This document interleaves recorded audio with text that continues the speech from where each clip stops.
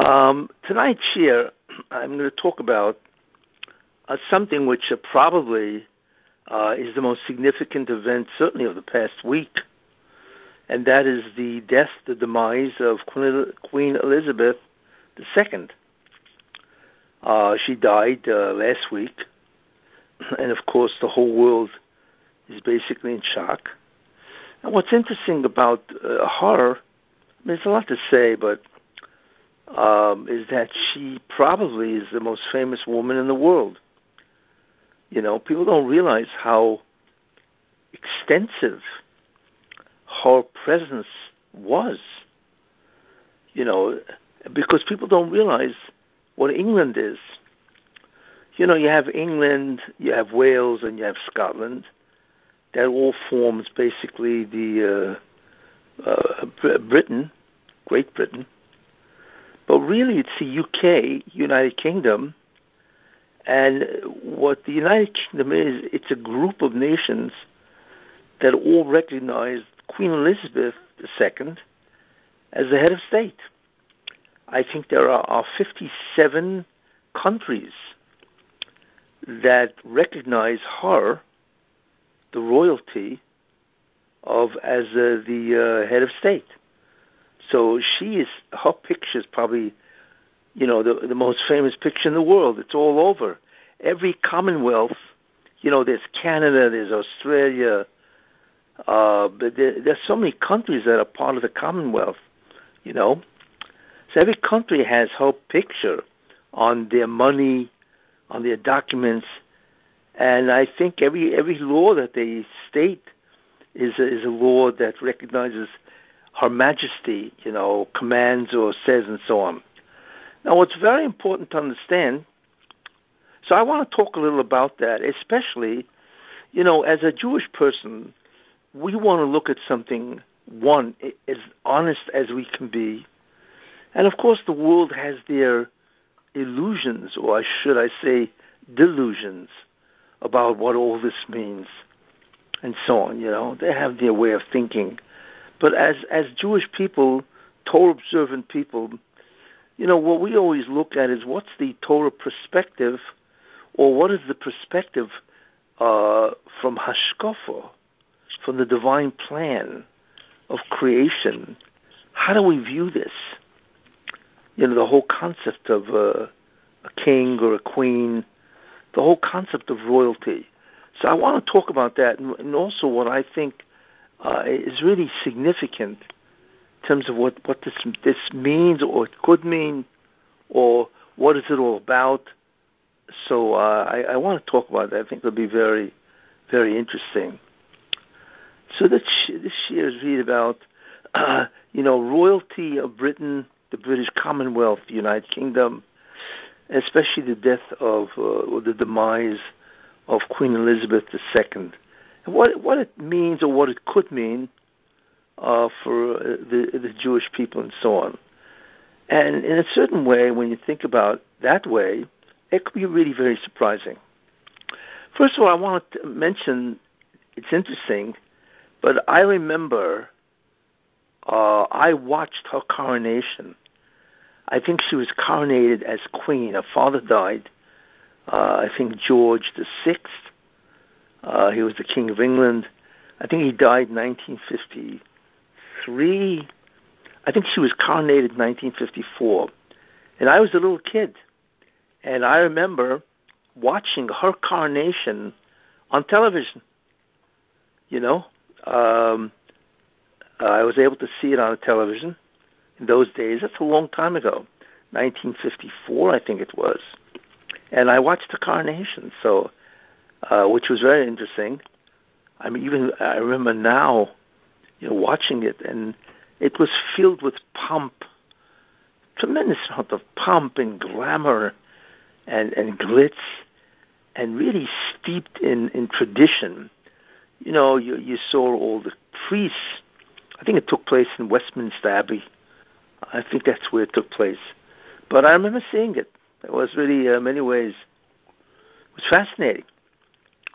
So I just want to mention that, you know, that I actually saw her being coronated. She was very young. She was born in 1926. She died obviously now, and she was 96 years old. I mean, if you think about it, she had an incredible life. Even though she wasn't a real monarch, she was a monarch, but she wasn't an absolute monarch.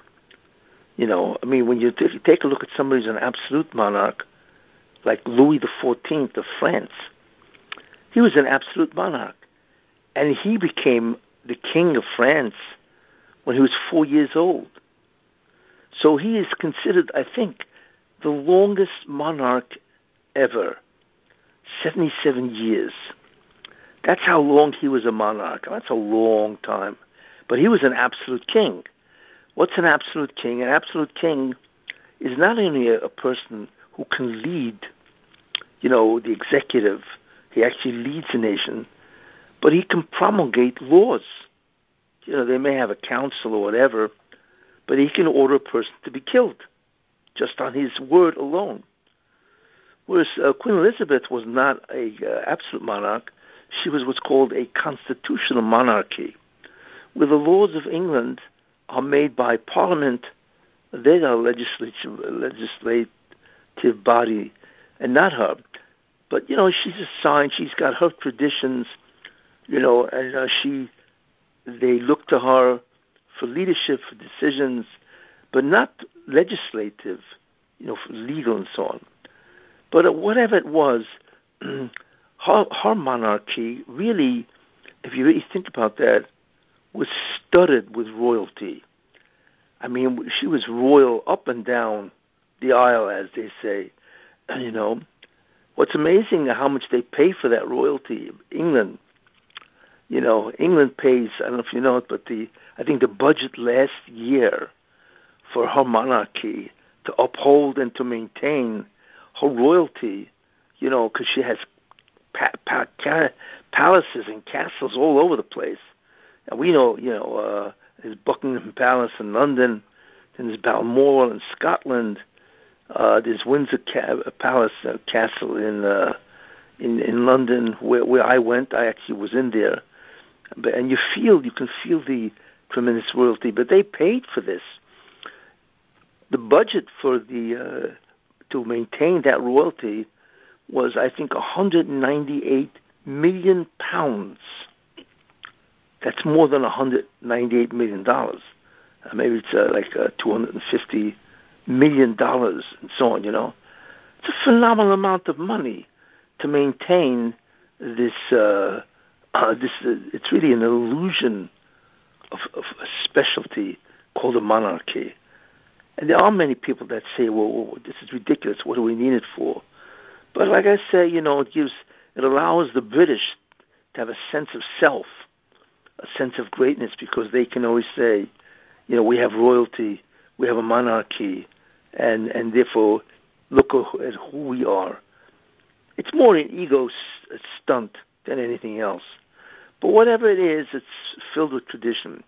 I mean, that monarchy goes back a long way, which is really a long way. Most people don't know, but it starts, I think, if I remember correctly, with William the Conqueror, who conquered. He was a Norman, and he conquered England in 1066 CE. That's a long time ago. It's almost 1,000 years ago, and I think she stems from that. But most people don't know that he stems from Germany, the House of Hanover. That's really who she was. Her origins are German. Most people, I think, in England don't realize that, but she stems from the Germans and so on. Even though she wants everybody to believe she's a pure British stock. But in any case, this is who she was. And like I say, she was, she was the model, no question about that. The model of royalty, and you can imagine what kind of life that is. And there are people who spend days, years, they call them royal watchers, who watch the royalty and so on, In any case, she's gone, and I had certain ideas about what it could mean and how it could, contribute to the whole messianic process. And that's what I want to do. Anyway, this year, and before I go on, this year should be a merit for the health and success of the families of Regina Bas Yosef Reuven and Yeshaya ben Yisrael. It should be a merit for the health and success of these families, as I said, of Regina Bas Yosef Reuven and Yeshaya ben Yisrael. In any case, so in order to understand England, you really have to go back, you see, and you have to be honest. Can't be deluded like everybody else is, but you have to be honest in terms of who they are and what they really did and what they really stand for. And then you begin to get a feel of what is going on. In any case, we know that Esav, who's the brother of Yaakov Avinu, right, that the Torah says that Esav became Edom. We know that. And the Gemara says that Edom became Rome, right? Edom becomes Rome. Rome changed and became Christianity, and Christianity becomes Western civilization. So really, Western civilization, I've said this before, Western civilization is really Esav, right? And like the Torah says, we are under the exile, the Golus of Esav, you see. Now, I had also mentioned that Esav really has what? Esav has three characteristics. One is gaiva, tremendous amount of arrogance and conceit and hubris, whatever. The second characteristic of Esav is that Esav has mirmo. He's a fraud. He's dishonest. He's an imposter. He pretends to be something that he's not. He pretends to be righteous, a good person, but really very evil. It's all a cover-up. So that's called fraud. Okay? It's called mirma. And the third characteristic of Esav, right, is taiva, tremendous into physical pleasure, tremendous into what's called zimo, geneva, especially ritzicha, murder. That's his favorite pastime. And as such, obviously, very evil person. That's who Esav was. So, as I said, Western civilization is Esav. And mostly of the exile of the Jews has been in Western civilization, And therefore, Western civilization is divided into three nations, so to speak, that have those characteristics. The first characteristic, which is the gaiva, I've mentioned quite a while ago, right? The gaiva of Esav is Russia. Russia is the Russian Orthodox Church, but Russia became the worst part of Esav, which is the gaiva of Esav, right? Russia became that under communism. So Russia as communist is the gaiva of Esav. Tremendous arrogance, the atheism of Esav. So that's one. The second aspect of Esav is the mirmo, the fraudulent, the imposter, the pretender of righteousness. And that's Europe. Europe is that. And we see that. I mean, Europe is basically Christian. And Europe has been engaged with wars for an enormous amount of time. I mean, the whole history of Europe is basically a history of wars for 1,000 years, and so on. Not only World War I, World War II, and all the wars between England and France, and, you had Italy, you had Spain, you had the Balkans. It was astounding how many people died because of the fraudulent aspect of Asa, which is represented, as I said, by Christianity in terms of Europe itself. You see, and that's a very important idea. You see, now if you think about it, the essential aspect of Europe was Britain. I mean, the major nations of Britain, certainly in the last 1,000 years, is England, which was a world power, and then of course you had France. But England was a world power for a long time. You see, in fact, they said this is before England today is reduced in terms of what they were. But what England was for 1,000 years, ever since William the Conqueror conquered Britain, England was a world power. I mean, they said that the sun never set on a British Commonwealth. England, I think the statistic is, England they were in control in the 19th century, right, of 25%, I think that's what the percentage is, of the land mass of the planet Earth.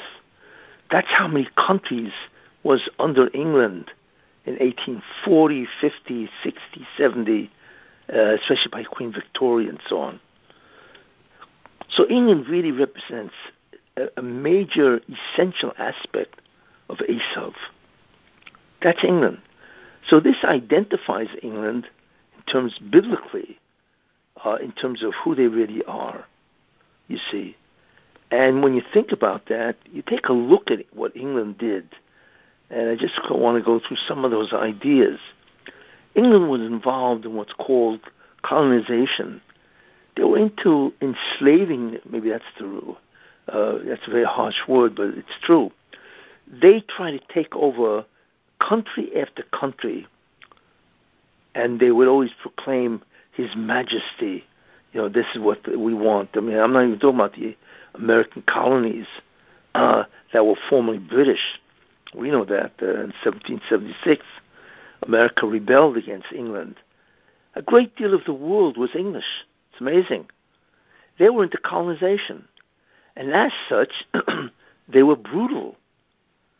In order to take over a colony, in order to take over a country and make it, some vassal state, you have to kill people for this. And people are not going to let you walk in and take over their country. So England was engaged in an enormous amount of wars.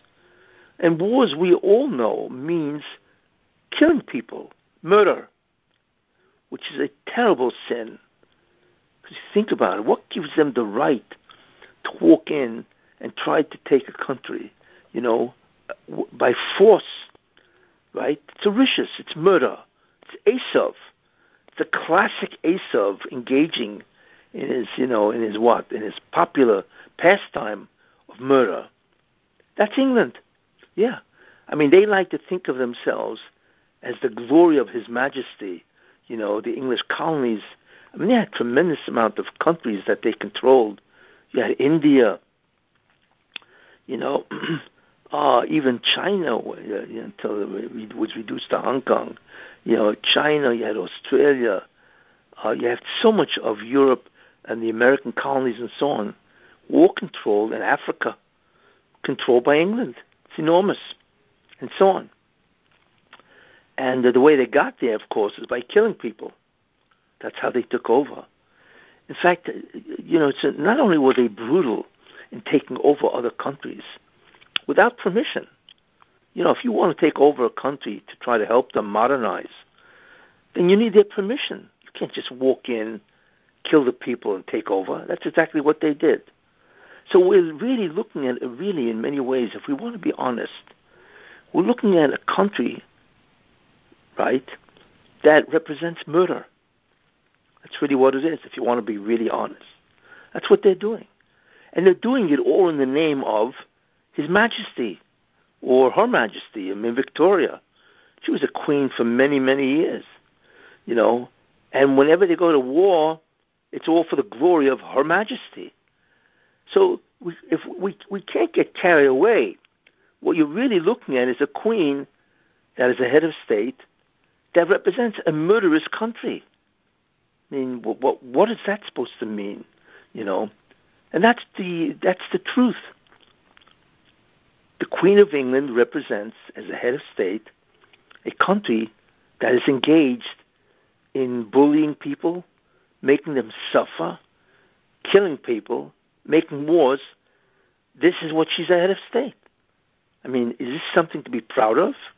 Of course not. It's ritzicha. So that's if you really want to think about it, that's the truth. And I remember, if I remember correctly, in the end of 70 or 80 or 90, I'm trying to remember, England took over China, and what they did was something astounding. They had China, the Chinese people, they saturated China with opiates. Why? Because they wanted to sell them opium. So the whole China was drugged. I think that was called the Boxer Rebellion, if I remember correctly. But could you imagine the Chinese people all drugged? Why? Because England wanted to sell them drugs. What kind of a Mauritius is this, you see? And that's really what England is. It's a murderous country that's filled with evil. So when you look at it and you ask yourself, who's the head of state? And the head of state is either His Majesty or Her Majesty. Is that something to be proud of? You see? Now let's, come up to the last 100 years, and we begin to realize something, that what England did was terrible, incredible evil. They came out in 1917 with what's called the Balfour Declaration, where they said that His Majesty views that the Jewish people should have England, should have Palestine. They call it Palestine, with favor, that the Jews should have a land of their own, which is very nice. That's great. So they had the League of Nations that was the forerunner of the United Nations, So what they did, you see, is they had a conference, I think it was called the San Remo Conference in Italy, I think in 1923, where they proclaimed that Israel should get the Palestine.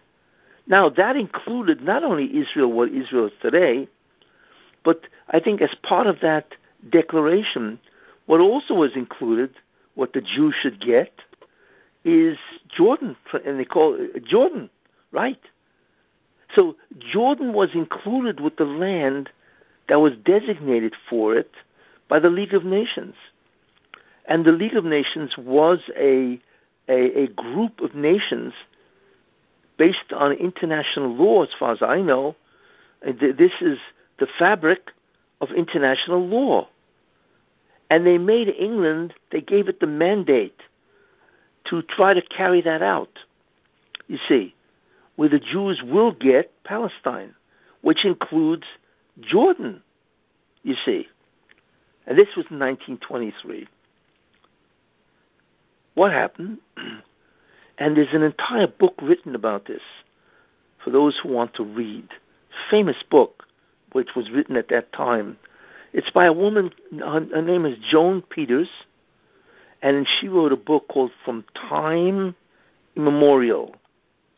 And she goes through the history of Palestine in those days, before Israel became a state. And she documents, tremendous book, she documents what the British did to carry out their mandate.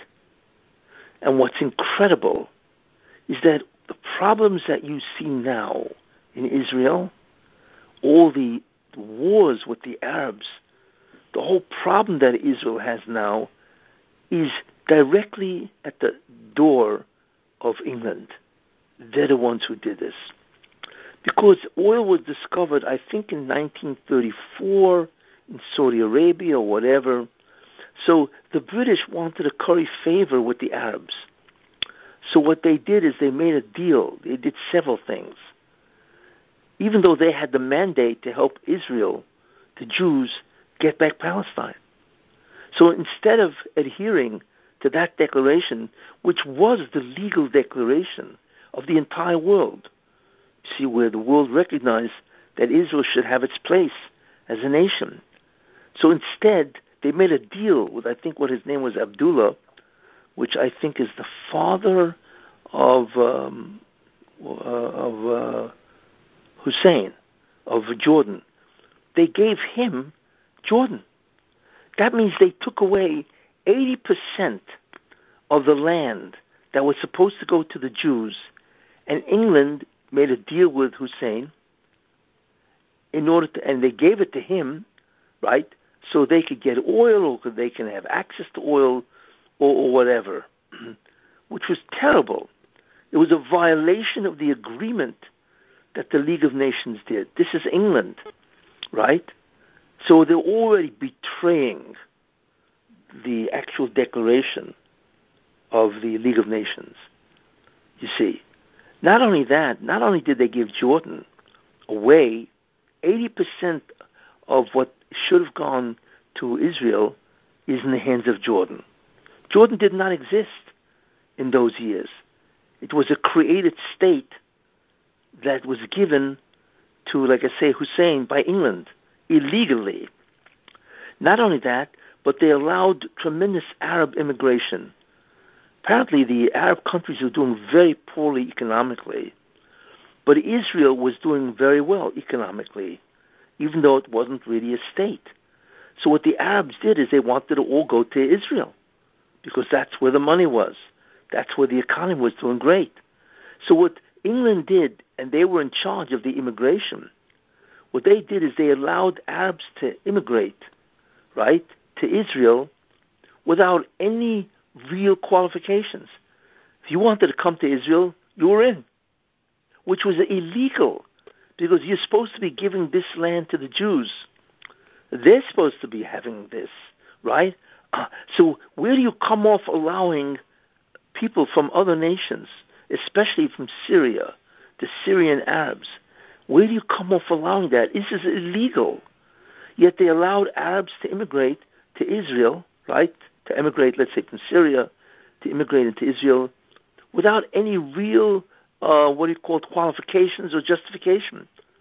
That's where most of the Arabs who lived there, let's say 1920 or 1930, right? That was because of England. And that's what created the problem. You see, why there's so many Arabs in the first place, because they really shouldn't be there. They were allowed to come. They wanted to come for economic reasons, but the English allowed them in, you see. So that was the second thing that these people did. Jordan was one when they gave it to the Arabs, which was supposed to go to Israel. And the second thing was the Arab immigration, which was really illegal. And then the third thing, which was terrible. What was that? We know that Kristallnacht, which is the night that they broke the crystals, it was the night that Germany declared that the Jews have to be punished, right, in 1938, November 9th, 1938, right? And they destroyed an enormous amount of synagogues, shuls, right? And many Jews were murdered, and they shut the businesses of thousands of Jews or thousands of Jews and so on. It was horrendous. It was a slaughter of Jews. And this happened, like I said, November 9th, if I remember correctly, 1938, right? And then there was a conference, because then the Germans began to persecute the Jews, right? So there was an Evian conference, I think also 1938, right, where the nation said, look, we don't want the Jews coming to our country. So Hitler saw that nobody really cares about the Jews. So he knew he could get away with murdering or killing the Jews. So what happened? So you would say, wait a minute, if this is what's going to happen, is the slaughter of the Jews, right? So then we have to allow, England should have said, we obviously have to encourage immigration to Israel, because that's really their country, according to the League of Nations, right? And not only that, for humanitarian reasons. It's their country, right? So what England should have said is that, of course, Jews can come to England, right, without any problem. Instead, after Kristallnacht, and I think after the Evian Conference, they issued what was called the White Paper in 1939, if I remember correctly, which forbade the Jews from coming to Israel. Could you believe this? And this is life and death, right? They actually forbade, right, prohibited Jews from coming to Israel. Could you imagine people are being slaughtered by the Nazis? And finally, in 1942, in Wannsee, there was a conference for the final solution to kill all the Jews and so on. So could you imagine that the Jews had no place to flee? Who knows how many Jews died at the hands of the Nazis in יימח שמם, because they had no place to run. No country would take them. And there are many, many stories about this, right? And not only that, not only would no country take them, but they couldn't even go to Israel, even though the League of Nations said that this country is specifically mandated for the Jewish people. I mean, this is a life and death of Jewish people. People are being murdered. And you prevent Jews from going to Israel? I'm not even going to the fact that in the Bible, which Christianity recognizes as legitimate, that it says, God says, how many times does it say in the Torah that God is giving the land of Israel to the Jewish people? In fact, the first Rashi in Bereshis talks about that. And that's why the Torah starts with, the creation to show that the world is God and he can give Israel to whomever he wants. So it authorizes and legitimatizes the fact that Israel belongs to the Jews. So England, notwithstanding that they now have no place to flee, right, prevents them from coming to Israel. Who knows how many Jews were stuck in their country? And then, of course, what would happen is Germany would take over different nations. And the first thing that the Nazis, you see, would do is round up all the Jews, take them out, and shoot them, because they have no place to flee. Could you imagine after this that England says you can't come to Israel? And finally, of course, you had the Haganah, not the Haganah, you had the other group of people, who fought them and so on, right? To try to allow the Jews to come in. You had the very famous events, the event of the Exodus, where Britain prevented it from coming to Israel. You're talking about Ritzicha. You're talking about murder, right? England is responsible for untold amount of death of Jews because they prevented it because of the White Paper. Think about that. Now you have to ask yourself, wait a minute. Where's your king? The one who was king at that time, if I remember correctly, was King George VI. Where was this guy? How do you allow your country, right, to issue a decree which means the death of tens of thousands, who knows, maybe millions of Jews who cannot go to a country that's legally mandated for them? Where is this guy? Nowhere. As far as I know, I don't know if he ever said a word about any of this. Now, even if he doesn't want to involve himself in the politics of England, because it is a constitutional monarchy, right? This isn't politics. This is life and death. How could you allow a country that you represent, that does things in your name, right? This is His Majesty's will. How do you allow this to happen? Now, how do you think God looks at this? You think He's fooled by the fact that these people call themselves king or queen or whatever? Of course not. That's the real concept of what is going on, you see. And this is what they honor and cherish. Now, I don't know Queen Elizabeth II. I mean, she appears to be a very decent woman and so on. She had an incredible life and so on. But did she ever come out and apologize what England did for the Jews in the Holocaust? How many tens of hundreds of thousands of Jews died because of the white paper and what England did to the Jewish people? I don't recall such a thing. Maybe I'm wrong, But where is the Queen? How could she not say anything? We're not talking here about politics. Even if, like I say, even if you don't want to engage in politics, okay, this is life and death. This is people dying illegally, which means they should have given Israel, right, Palestine, to the Jewish people. So how could you keep them out? So I don't know. Did she ever make a statement about her country's contribution to the Holocaust, to the death of Jews? It's incredible. And I believe that's why God punished England in several ways. One, she's no longer, one of the great nations of the world. I mean, her spread of influence over the world is gone. What is she? Even if she's a first world nation, she's nothing compared to what she was, 100 years ago. That's the first tremendous diminishment of her power and her status. The second thing, Dunkirk. The Nazis almost killed thousands of British. It was a miracle that somehow they survived Dunkirk and so on, So what we begin to see is tremendous amount of murder, vicious, of what England did.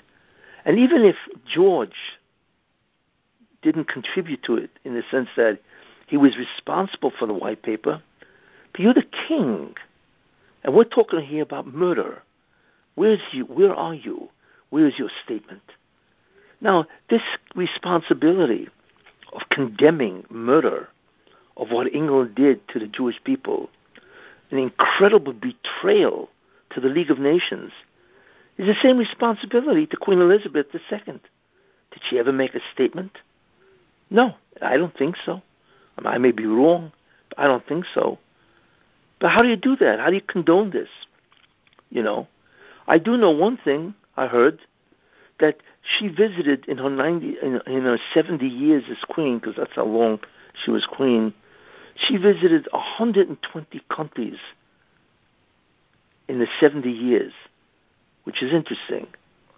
And she never once visited Israel, not once, even though she visited 120 countries, and she visited many Arab countries more than once. So could you believe that she never visited Israel out of the 120 countries for 70 years? I mean, what is that supposed to say? You see, and which is, when you think about that, it's amazing. And there's something else even more amazing is Prince Philip, who's our husband. His mother, I think she was of Greek royalty. She was an Oev Yisrael. I think she's considered one of the righteous of the Gentiles. She actually harbored to protect them from the Nazis. I think it was in Greece, from the Nazis when they came into Greece, killing Jews. I think she actually protected and she sheltered a Jewish family. And I think that's why she's considered one of the righteous. This is Prince Philip's mother. That's the mother-in-law of Queen Elizabeth. And, she's buried in Israel, So she never even visited the grave of her mother-in-law, as far as I know, right? And this is her mother-in-law. This is her husband's mother, her mother-in-law. What is that supposed to mean, you see? Which I find to be actually astounding, you see. This is the way you have to look at it in an honest way. We're not talking here about, making a bad trade deal with Israel. We are talking about not only the Jews took them so long until Israel became part of the Jewish people, but we're talking about that so many Jews died because they had no place of refuge. And this was after Kristallnacht. This was after it became apparent of what the Nazis want to do to the Jews. They still shut down Israel for the Jewish people. It's a very important point. And I want to tell you something. Man forgets. Man overlooks because he has self-interest. But I want to tell you something. God does not overlook. And God does not forget. Right? The life of one Jew is unbelievably precious. It's infinitely valuable. Right? And to cause the death of one Jew, especially when it's illegal, contribution to murder, right? Who can believe what the punishment is to this country and so on? And I can't believe it's in any way honorable for a woman to represent a bunch of murderers. And that's what they've been doing for hundreds of years.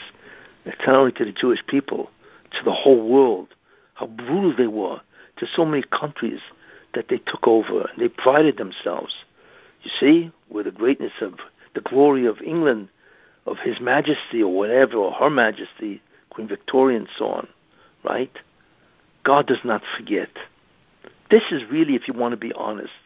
But if you want to delude yourself and say, well, the monarchy, it's royal and so on, that's purely delusional and so on, you know.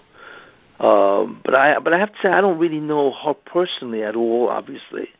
I don't really know much about it. You know, in many ways, she could have been a very honorable woman. She certainly was known as a very decent person, a very nice person, very charming and so on. So I'm not, and nobody's taking that away from her. I'm looking at the big picture of what happened to the Jews because of a country that she represents. And I don't know if she ever came out and said, we made a terrible mistake, right? Millions or hundreds of thousands of Jews died because of us, and we are responsible for untold suffering of nations for the hundreds of years, right, that we try to colonize many people. Believe me, God does not forget. Now, there is a way also of looking at this, which I believe, that maybe, if you think about that, right, I mean, America is being destroyed by the Democratic Party, of which Biden is really a representative. He's a puppet of the Democratic Party. And hopefully this November, he will be slaughtered in the polls, hopefully, and so on. So what we're really looking at is the fall of Esav, the evil of Esav, the Rasha of Esav. And hopefully that will come to an end and begin an entire, messianic process. That's the hope. I believe that it's very possible that the death of Queen Elizabeth II indicates the fall of another major nation of Esav, and that is Britain, right? Because when a monarch falls, it is symbolic of the beginning of the diminishment, right, and the fall of a country. And Britain, as I showed, right, represents the evil of Esav. And believe me, they fulfill that to a T. So it's very possible that the death of this woman, who represents Britain, represents a beginning of a fall of Britain, which is really the fall of the evil of Esav. So it's interesting that together with America, there seems to be the evil of Esav is falling, both in America, the Democratic Party, and in England. In fact, what's even more interesting is that they even have a new prime minister. I mean, I think her name is Liz Truss. She met Queen Elizabeth II 2 days before she died, which is interesting. So the whole government is really, in a certain sense, at a standstill or being really severely curtailed. They have tremendous problems with inflation and energy prices, you see, and labor shortages, whatever. I mean, in many ways, their economy is doing very bad. So I'm wondering if her death is a symbol of the beginning of the fall of this evil of Esav that they have really done. You see, Also, what's interesting to note is she's going to have an incredible levaya. She's going to have an unbelievable burial. You see, so what that does, which is interesting, is it heightens tremendously an awareness of Malchus. I mean, she was the classic, in many ways, queen, empress, of a kingdom, the British Empire, and so on. She represented that. So in her funeral, she all of a sudden increases an enormous awareness of kingship, of Malchus, because that funeral is going to be an incredible funeral. So is it possible that God now wants to make the world aware of what a kingdom is? Right? Why? Because it maybe means that we are about to see very shortly a kingdom of the Mashiach. And therefore, he wants to show you, God wants to show you, let me show you what a kingdom is by watching, how they honor their dead and so on. Because I'm going to bring the Malchus of the Mashiach, the kingship of the Mashiach.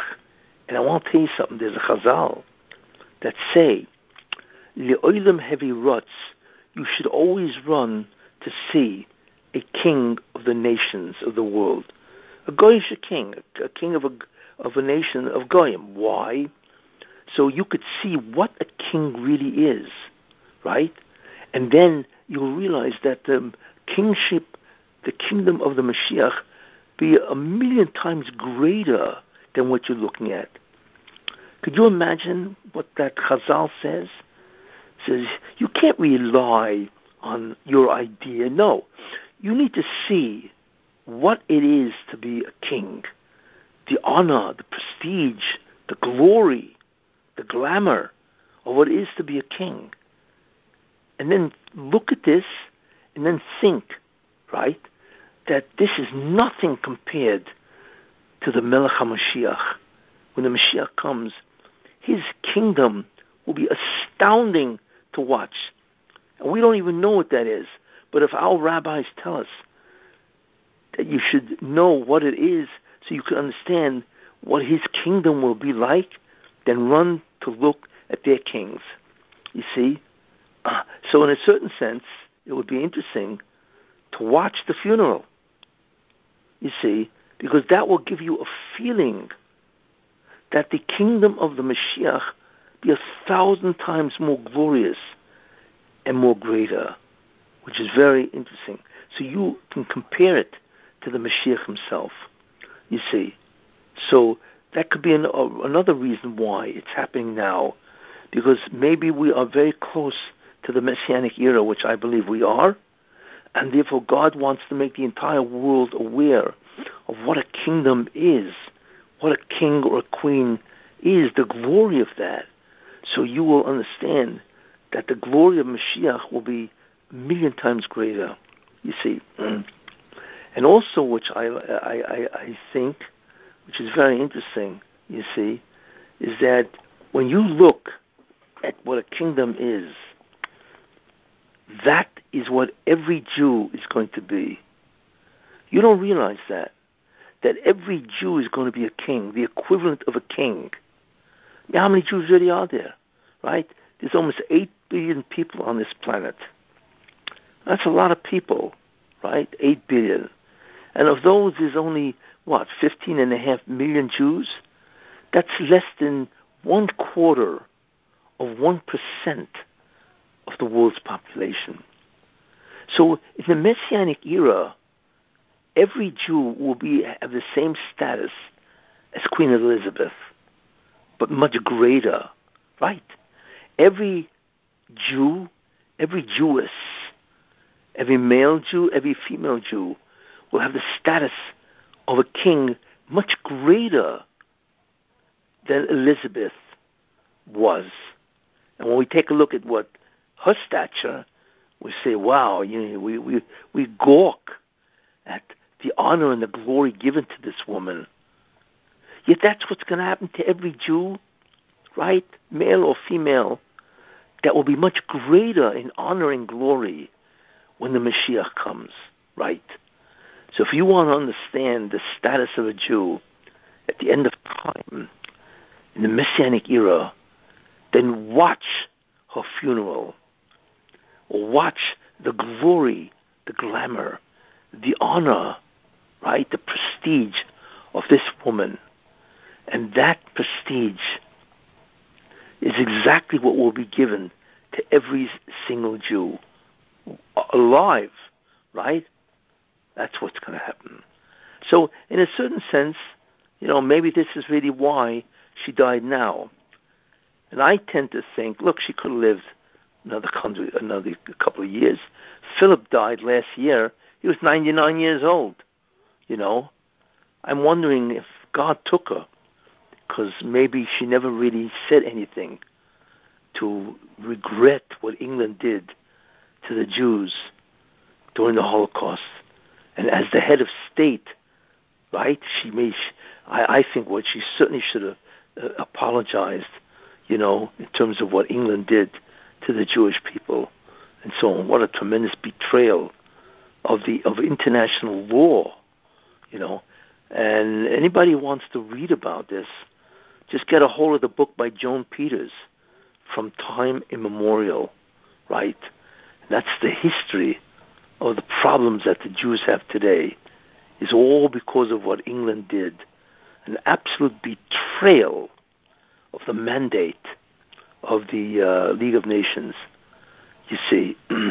And tragically, so many Jews lost their lives because they had no place of refuge, which they easily could have had, and that certainly would have minimized the amount of people that died. Any questions?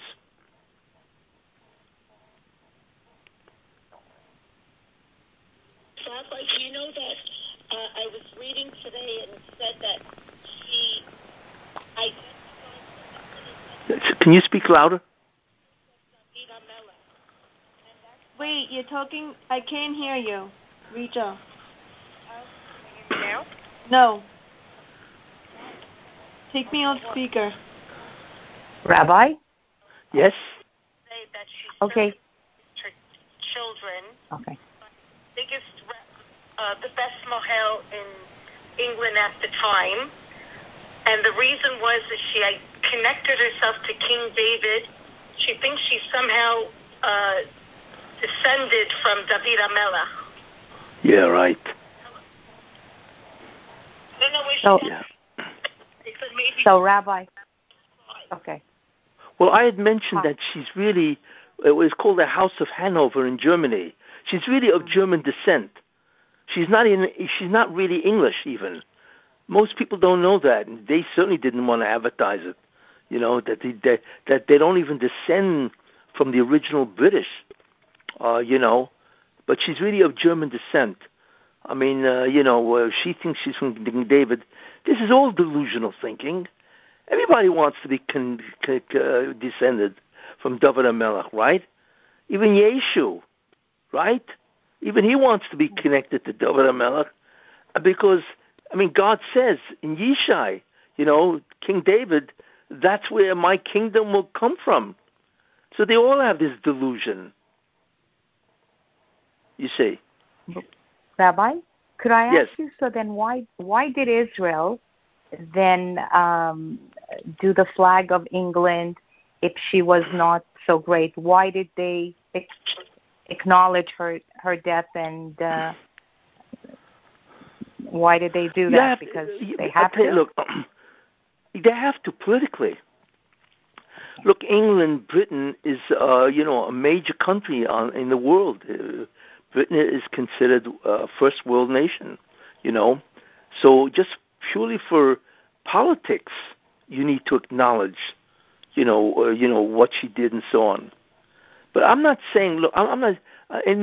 She became queen in 1953 or 54. She obviously never had a hand in any of this. My grievance with her is why didn't she ever acknowledge what the British did? They killed, because of them, Jews were killed en masse. And what they did was illegal. And the world continues to think that the Arabs have a say in Israel. Of course not. Most of these Arabs are from Syria that the British let in because that's what they wanted to curry favor with the Arabs. There were very few original Arabs that actually lived there, very few of them. Most of them are immigrants. That's really what it is. Nobody wants to admit this, right? Because a form of anti-Semitism today is to destroy Israel. That's what anti-Semitism is today, you see. And the way you destroy Israel is a two-state solution, which is an insanity. So there is no such thing as a two-state solution. The original occupants of Israel is not the Arabs. It's the Jews.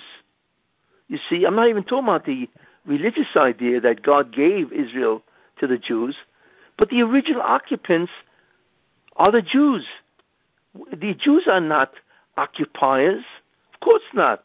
You see, this is a lie that is promulgated by Abbas and all the other anti-Semites that want to use this as a way of destroying Israel. You see, there is no such thing as a two-state solution. You see, the whole thing is a fiction, all of it. That's why if you read this book from time immemorial, you realize what the real story is. Now, Israel has to play along with this, obviously, because Britain is a first world nation, so it's important, And I always find, it's the height of what's called chutzpah, that England that has caused so much misery to people all around the world because they colonized so many places and they were brutal in their colonization. You see, I always find it incredible, right, that they walk around as if they're God's gift to the world. It's unbelievable. Instead of bowing their heads in shame for what they did and admitting, they walk around and they think there's something special about Great Britain. You see, my gripe. I don't really know anything about her. She probably was a very fine woman, But my gripe is that as the head of state for what they did, how could you not take responsibility as the appointed or symbolic head of state? How could you say nothing? When Jews were killed, hundreds of thousands were killed because they wouldn't let them in. That's my grievance, you see. Okay. Thank you. But it's for political reasons, obviously. Right. They have to play along like everybody else. Right. Rabbi. Thank you. Rabbi, yes. Also, there was a big rainbow, a double rainbow. There was a double rainbow? When? The day that she passed away, it was completely over Buckingham Palace. Like, it was humongous. It's in every news headline, the pictures. Double. Really? That's very interesting. That's very interesting. Because I think there's some type of chazal, I don't remember where, but it says that before the Mashiach comes, there will be a double rainbow. So you're saying that on the day she died, there was a tremendous double rainbow over Buckingham Palace? It's in every single news headline across the world, the pictures. That's amazing. That's absolutely amazing.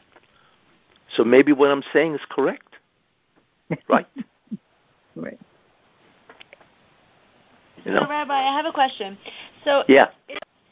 If Esav has three characteristics, does all three characteristics, whoever nations those represent, do all three of them have to fall in order for the Mashiach to come?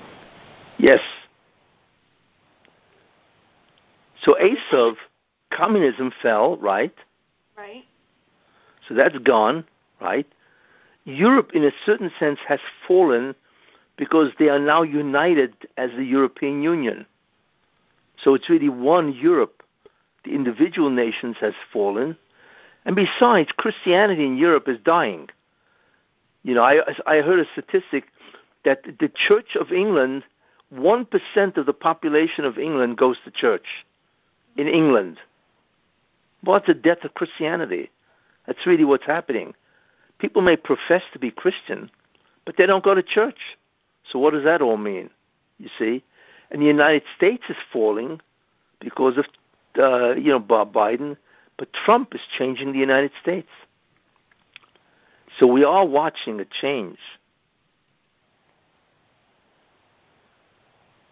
You see? The Temptations, the Tava, that represents the United States? Yes. Yes. America is a very pleasure-loving country. You know? America is, in many ways, a Medina Shel Chesed. You know, it's a country that is really given over tremendously to charity and good works. You know, that's really what America is. You know, and America is into the good life. We know that. You know, they're not into killing people and taking over colonization and so on. You know, America, by and large, is a very good country. It's being destroyed by the Democratic Party, but in and of itself, right, is a very good country. Rabbi, that yes. rainbow was above Buckingham Palace, Windsor Castle, and Victoria Memorial. What about it? What? The double rainbow was over all those three places all at the same time. Which ones? Which ones? Take off your speaker. Wait, Buckingham Palace. Yeah.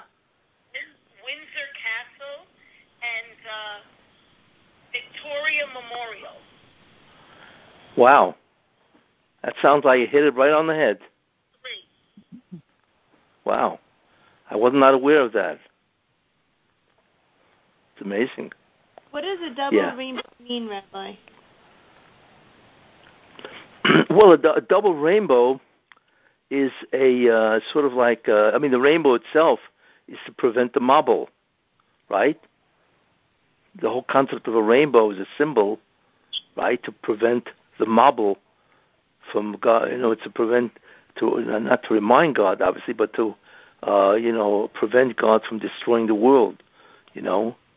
So a double rainbow would be not only is he not going to destroy the world, but he's going to bring a redemption to the world, which is a permanent way of saying, I will not destroy the world because there will be a redemption. You know what I'm saying? Okay, so when is this redemption starting exactly? Well, But I think it's a Zohar that says that before the Mashiach comes, there will be a double rainbow. And the fact that it was over her castles, which is the seat of her power, on the time of her death, is unbelievably symbolic of a sign that maybe that's what it's really all about. You know. Is there a reason why the second rainbow is in reverse, the colors? Well, you don't mean physically. No, but when you look at it, the red is on the bottom and not the top. No, her rainbow, the red was on the top. No. The first rainbow is like a regular rainbow. And then if you look at the top one, the colors are in reverse. Oh, I see. I would imagine. I've never thought about it, but I would imagine. It's almost like the redemption will be of such a way that the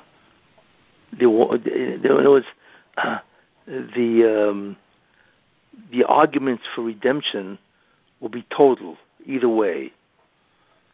In other words, there won't be any kitrugim. It's almost like saying the arguments for redemption will be conclusive. So either way you look at it, there's a redemption. That's one way of interpreting. What? Rainbow appeared as they were bringing down the Union Jack is lowered to half-mast, that's when the rainbows came up. I don't know what a Union Jack is. What is that? Union Jack is the flag of Britain. So as they were lowering it to half-mast, that's when the rainbows appeared. Where did it say that? I'm reading it in the news on Wi-Fi. Oh yeah, that's amazing. I mean that is messianic. Daily Mail. It was on Daily Mail. That is messianic because it tells you what all of this is about. So bottom line, you think that she died because the end of that reign is gone, and now it's the entering of the Mashiach? Because you can't have two kings at the same time. Like, what's the... Right, yeah. It's symbolic that's the end of the Malchus of Esav. Because he has a Malchus. In fact, at the end of Parshas, if I remember, right before Vayeshev, right, it says these are the kings that reigned in Edom before there reigned a king in Israel. You see, and it goes through 7 kings. So that has a lot of Kabbalistic meaning. But what we see is that the end of the kingdom of Esav ends, and then there will be a king of Yisrael. You see, and this could be the classic example where she dies, and that is symbolic of the end of Esav, the end of the reign or the rule of Esav, and now we can look forward, right, to the kingdom of the Mashiach. Yeah. That's what it says. So what do you think King Charles will have what do you think his role will be in the divine plan? Well, I don't really know much about Charles. I do remember that he was filled with tremendous scandals. I mean, if you remember years ago, 1997, Princess Diana, Queen Diana, died, Look, they were both adulterous. I mean, he was, he was with another woman, I think Camille. Mm-hmm. And she was running around with some Egyptian Arab and so on, So they were both committing adultery. I mean, what can you really say about that? Divorced when she was with the Arab. What was that? She was divorced when she was with Dodi. But she was with other men while she was married, Rachel. She was with other men. Yeah, I like I said, from what I remember, she was still. I don't know if she was still married. I think she was still married to Charles. Mm-hmm. Yes, she was. Yeah, she was. I think you're mistaken. But they're both adulterous. I mean, what was the, and there was a lot of scandals. Look, the royal family is filled with scandals, filled with it. All the children of Diana and Charles, and he himself. I mean, if you go back to many of the incidents in the newspapers, many people laughed at the royals. So what kind of family is this? They're either all philanderers or they're all jet setters, without responsibility. I mean, whatever, they did not have good reputations. What can I tell you? So I don't view Charles as anything serious. Like I said, I don't really know much about him. But all I remember is that from time to time, you'd always hear a scandal about the royals. But not with his son William. His son William. Yeah, that could be. Yeah, I don't recall any scandal with William. Right. Right. That could be. Yeah. So, Rabbi, I just want to tell you something. It's Laura and I'm back in Montreal. I went to a Shiva Brachat, and I was telling someone about what I was learning with you. And I didn't even tell her your name. And she said, "Is that Rabbi Kessin?" And I go, "How do you know?" She goes, because I listen to him all the time. So I just wanted to tell you that. Okay? Thank you. Okay. All right. Thank you. Thanks. Okay. That's good. Yeah. Anyway, these are my thoughts about, what happened. Is there any coincidence also that it's in the month of Elul? Yes, because it says, there's an argument in the Gemara, when is the redemption going to happen? So Rabbi Eliezer says that the Geula is going to happen in Tishrei.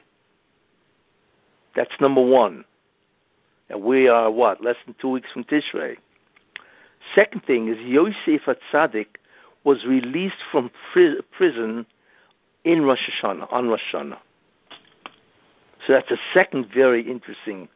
That means the Gzera, the decree against the Mashiach ben Yosef, ends on Rosh Hashanah. You see. And the third thing to remember is that this Rosh Hashanah is Motzei Shemitah, is the end of Shemitah. And the Gemara says that Ein ben David bo, Mashiach ben David comes at the end of Shemitah.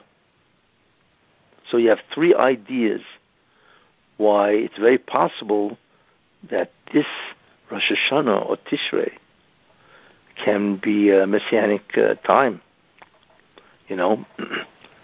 And also the Tafshin Pei Gimel, which is the year, is Tiyeh Shnas. It will be the year of Perek Geula, a time of redemption. So even the Rosh Hashanah are interesting in that sense. So like I say, there's no question that we are getting very close, One rabbi said, Tiyeh Shana Parnasah Gedolah. Okay. I'll go along with that. Well, why not? Why not? But it could be Geula, because Gimel is Geula, I'd rather the Geula, so... Right, because with a Geula, anyway, there'll be a Parnasah Gedolah, right? Exactly, yes. We'll take yours. Yeah, right. Anyway, those are my thoughts.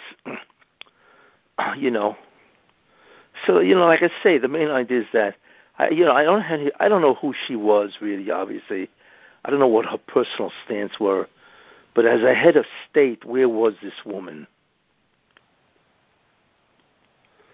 in terms of what England did?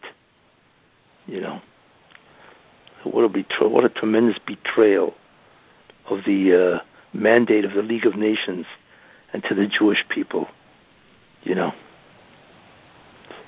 All the people who died, for what? For what reason? Because they wanted oil from the Arabs, so therefore people have to die for that. I mean, we cannot even begin to understand the evil of that country, what that country did. You see. They're going to get majorly punished when the Mashiach comes, no? Of course. Of course. Right. Yeah. I mean, the Jews were expelled from England anyway, several times. So how is it that a Rabbi, Jonathan Sacks, never had a meeting with the Queen to tell her, or to, I don't know. I would imagine. The problem is when you're in such a place of pomp and so much diplomacy and so much, chivalry and all that kind of stuff. It's very hard to berate a queen. You don't. In many ways, you don't feel it's your place.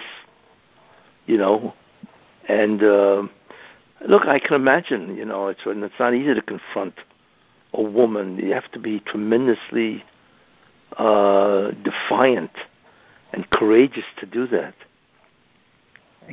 Okay.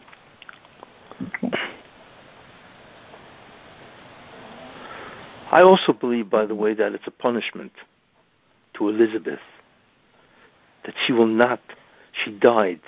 If the Mashiach is almost upon us, then it's a tremendous punishment to her that she does not see the Messianic era. And that's because so many Jews died and she said nothing.